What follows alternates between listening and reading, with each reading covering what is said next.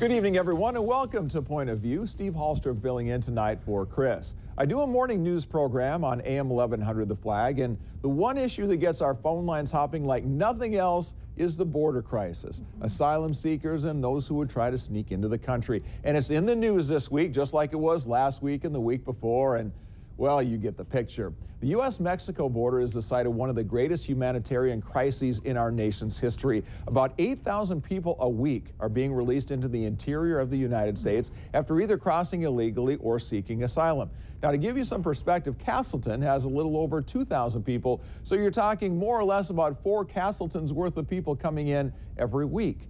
In the last 2 years alone, U.S. Immigration and Customs Enforcement arrested 266,000 aliens with criminal records, including 100,000 cases of assault, 30,000 cases of sex crimes, and 4,000 cases of homicide. Now, are all these people coming in criminals or freeloaders? Of course not. And this has nothing to do with race. Many of these folks are hardworking people who just want a shot at a better life. But some of them are not here for good intentions. There are stories on top of stories of trafficked children, suspected terrorists. We catch some of them, but not all. So tonight we're going to talk about it, not with hyperbole or drama, with facts. This should not be a Republican issue or a Democrat issue. This should be a common sense issue that all Americans can agree on. Sadly, it doesn't seem to work that way. We begin our conversation with North Dakota Senator John Hoeven. Good evening, Senator Hoeven. How are you tonight?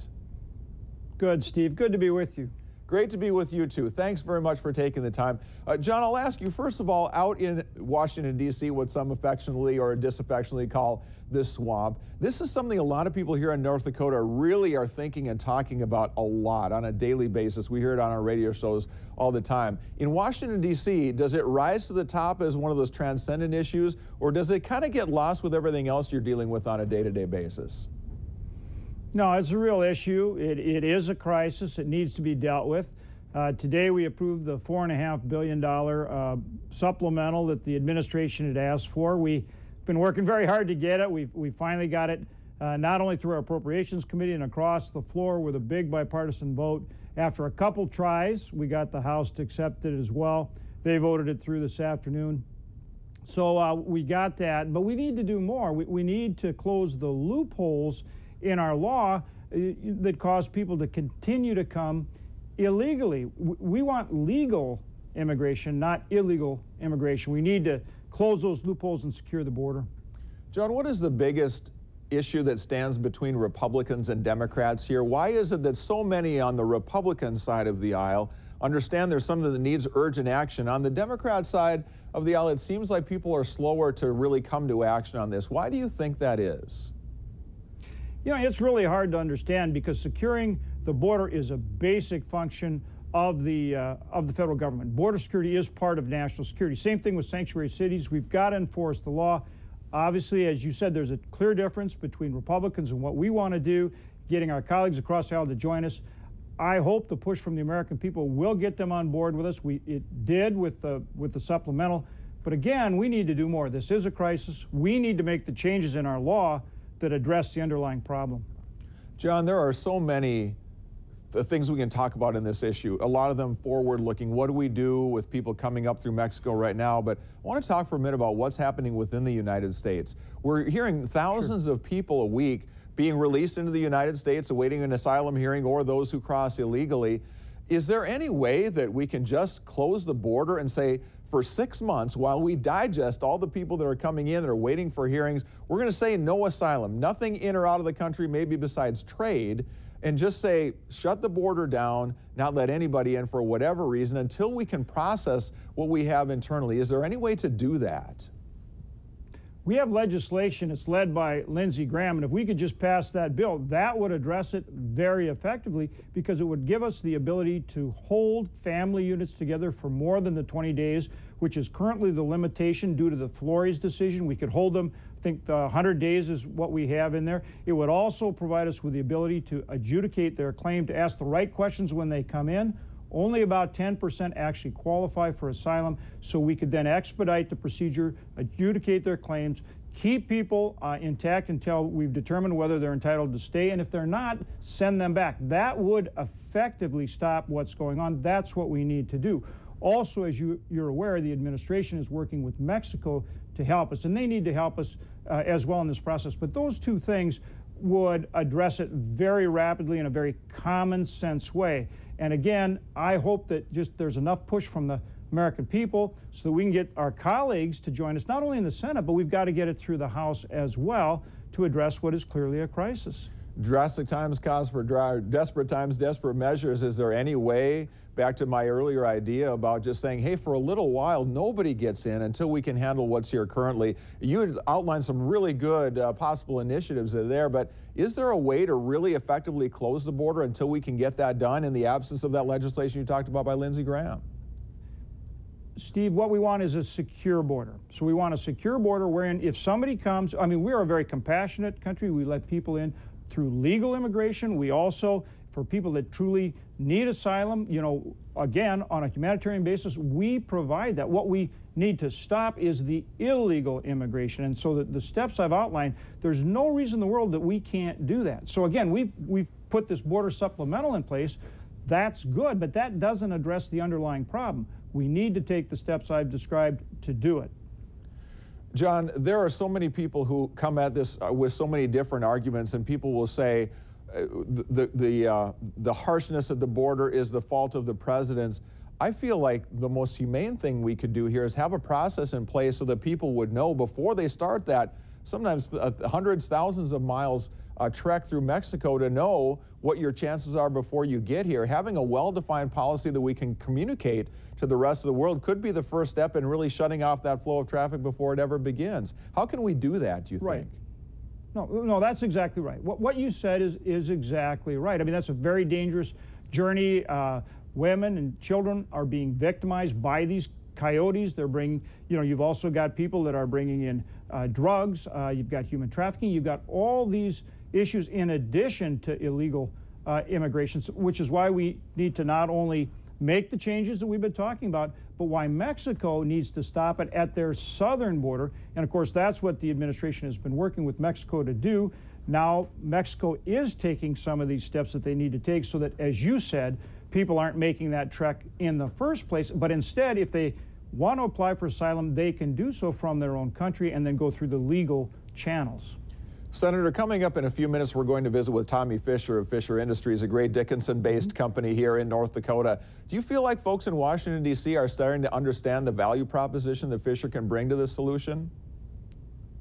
I think so, you know, and we need to continue to work with them until we get that done. They've got a great process. There's more bid opportunities coming up. I've been working with the Deputy Director for Customs and Border Protection, a gentleman by the name of Mark Borkowski. They're familiar with the case. I've also talked to Secretary McAleenan, and there are more bidding options coming up. I continue to believe that Fisher has a very good solution and that they can and should be part of building that border wall. Senator, before we let you go, you referred to one of them earlier, but a couple important pieces of legislation that you worked on quite a bit, got through and got some approvals today. We could talk all night about that, I know, but in 30 seconds or so, can you give us a summary of what's accomplished by these couple of bills? Well, clearly the supplemental that the administration asked for is needed so that we can address, you know, the number of people coming in and, you know, make sure that we have the facilities to accommodate it, although the real solution is what we're talking about, and that's shutting down the illegal flow of people coming in here, and that means closing these loopholes. The other bill, though, that we passed is the Defense Authorization Bill, incredibly important for the defense of our country. Obviously important in North Dakota to Minot Air Force Base, Grand Forks Air Force Base, our fantastic National Guard, but strong support for our great men and women in uniform and, of course, protecting our country. Very good. Senator, we know that these are very busy days. There's a lot that you're doing, so thank you for taking a few minutes with us. We appreciate it very much. Thanks, Steve. Good to be with you. Nice to be with you. Take care, Senator. John Hoeven with us here via Washington, D.C., or from Washington, D.C. Well, stay with us. Coming up via Skype from Arizona, we're going to be talking with Tommy Fisher, President and CEO of Fisher Industries. That's next on Point of View.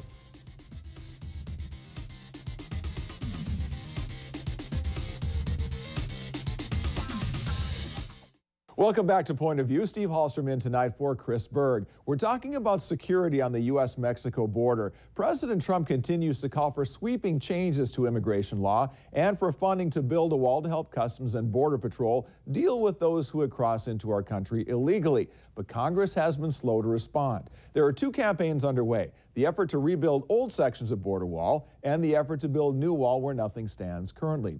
The U.S. Army Corps of Engineers is the agency that awards the federally approved projects, but the Corps has selected vendors that have been shown to be slow, inefficient, expensive, and unsophisticated. Fisher Industries, great North Dakota company, has been passed over time after time by the Corps. Yet Fisher has raised the bar to a level far superior, most would say, to its competitors. Just look at the facts. Fisher offers steel with a design life more than twice the level of procured vendors, a warranty that's 5 times longer, a price that's a fraction of the cost, a build schedule several times faster, a robust security package of fiber and cameras not offered by current vendors, and a bonding guarantee that nobody else in the industry is offering. And to top it all off, this is a Dickinson-based company. The president and CEO of Fisher Industries is Tommy Fisher. He joins us via Skype tonight from his offices in Phoenix. Mr. Fisher, how are you tonight? Great, Steve. How are you? Doing great. Thanks for taking the time. So, Tommy, you got in the news a couple weeks ago because you were able to get a project done where it was paid for by private donations, donated land, and you did what a lot of people said couldn't be done, a section of that wall in a mountainous area or so. Tell us what the reaction has been since you put that project together. Well, from the agents, it's been just fabulous. They still can't believe that they actually have border security now in this half-mile stretch. They were told time and time again they could never have it. You would have to patrol by foot or wait till someone would intersect. They'd come into the zone that they could be intersected in. But and the other part is when we first started, when we said we were going to be done in a matter of days, they had some grins and thinking you're absolutely crazy. And then when they saw it happen, they were like, we can't even believe this. In a matter of 10 days, you change the whole mountainside. You have lights, you have a road, you have technology. It just made our lives, our job so much simpler to do. And you build something that's very, very effective for what we need. Does it look like there may be any future projects like that you'll be working on soon? Yeah, we've got a bunch of them in the queue right now. And so as they raise money, I've given them a commitment that we'll build every place that they raise money for. I'm personally working on a couple of them right now. And we're hoping to work with DHS too on some of their Roosevelt easement land and get this thing really going. You've had a couple of, I guess you'd say, open houses down there along the border where you've showed what you can do. You've had senators, congressmen, and women. You've had dignitaries from the federal government down there. As you kind of take a look at what's happened so far, do you feel like what you're doing and what you're able to do is gaining traction in Washington, D.C.? I believe so now. I mean, in a demonstration, when you see 100 feet is one thing. When you stand on the side of that mountain and see what we've built in 10 days, it is absolutely breathtaking. And I've had everyone from, Steve Bannon to other government officials that have seen, and they just can't even believe that it could get done. And then, the difference is even some of the government officials that drove up to the top of the mountain now with a car, you don't need a Tahoe. I mean, you could drive it with a Prius. And that's the name of the game. We have to take the fight right to the border and give them a proactive approach, not a reactive solution. Tommy, when you take a look at the value proposition that you offer, you've outlined it for anybody who will listen. One of the things that I really like about what you're offering is not even so much the price or the materials, but the fact that you're guaranteeing your work. Nobody else in the industry is doing that. Tell us a little bit about that. Well, I think since we handle our design and what we're going to put in, I feel very comfortable in a 5-year warranty. Well, we reached out to our bonding company and the different people that support us. They're comfortable in what we, are providing.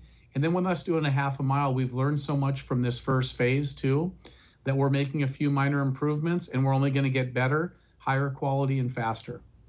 The Army Corps of Engineers, since you've been able to show what you can do and outline the specifications for what you've done and the testing projects that you've done, even since you showed that, it seems like there still has been a reluctance from the Army Corps to include you in some of these builds. And I think I saw one list, there were 11 projects out, and of the 11, since you kind of showed what you could do, 9 of them you weren't even allowed to bid on. Correct me if those numbers are wrong, and talk a little bit about that and how you can get better traction with the Corps.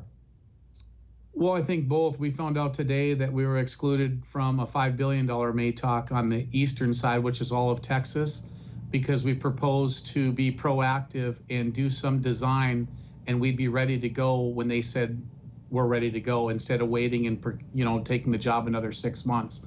So that's going to be new news that we're going to probably protest that here in the short time frame.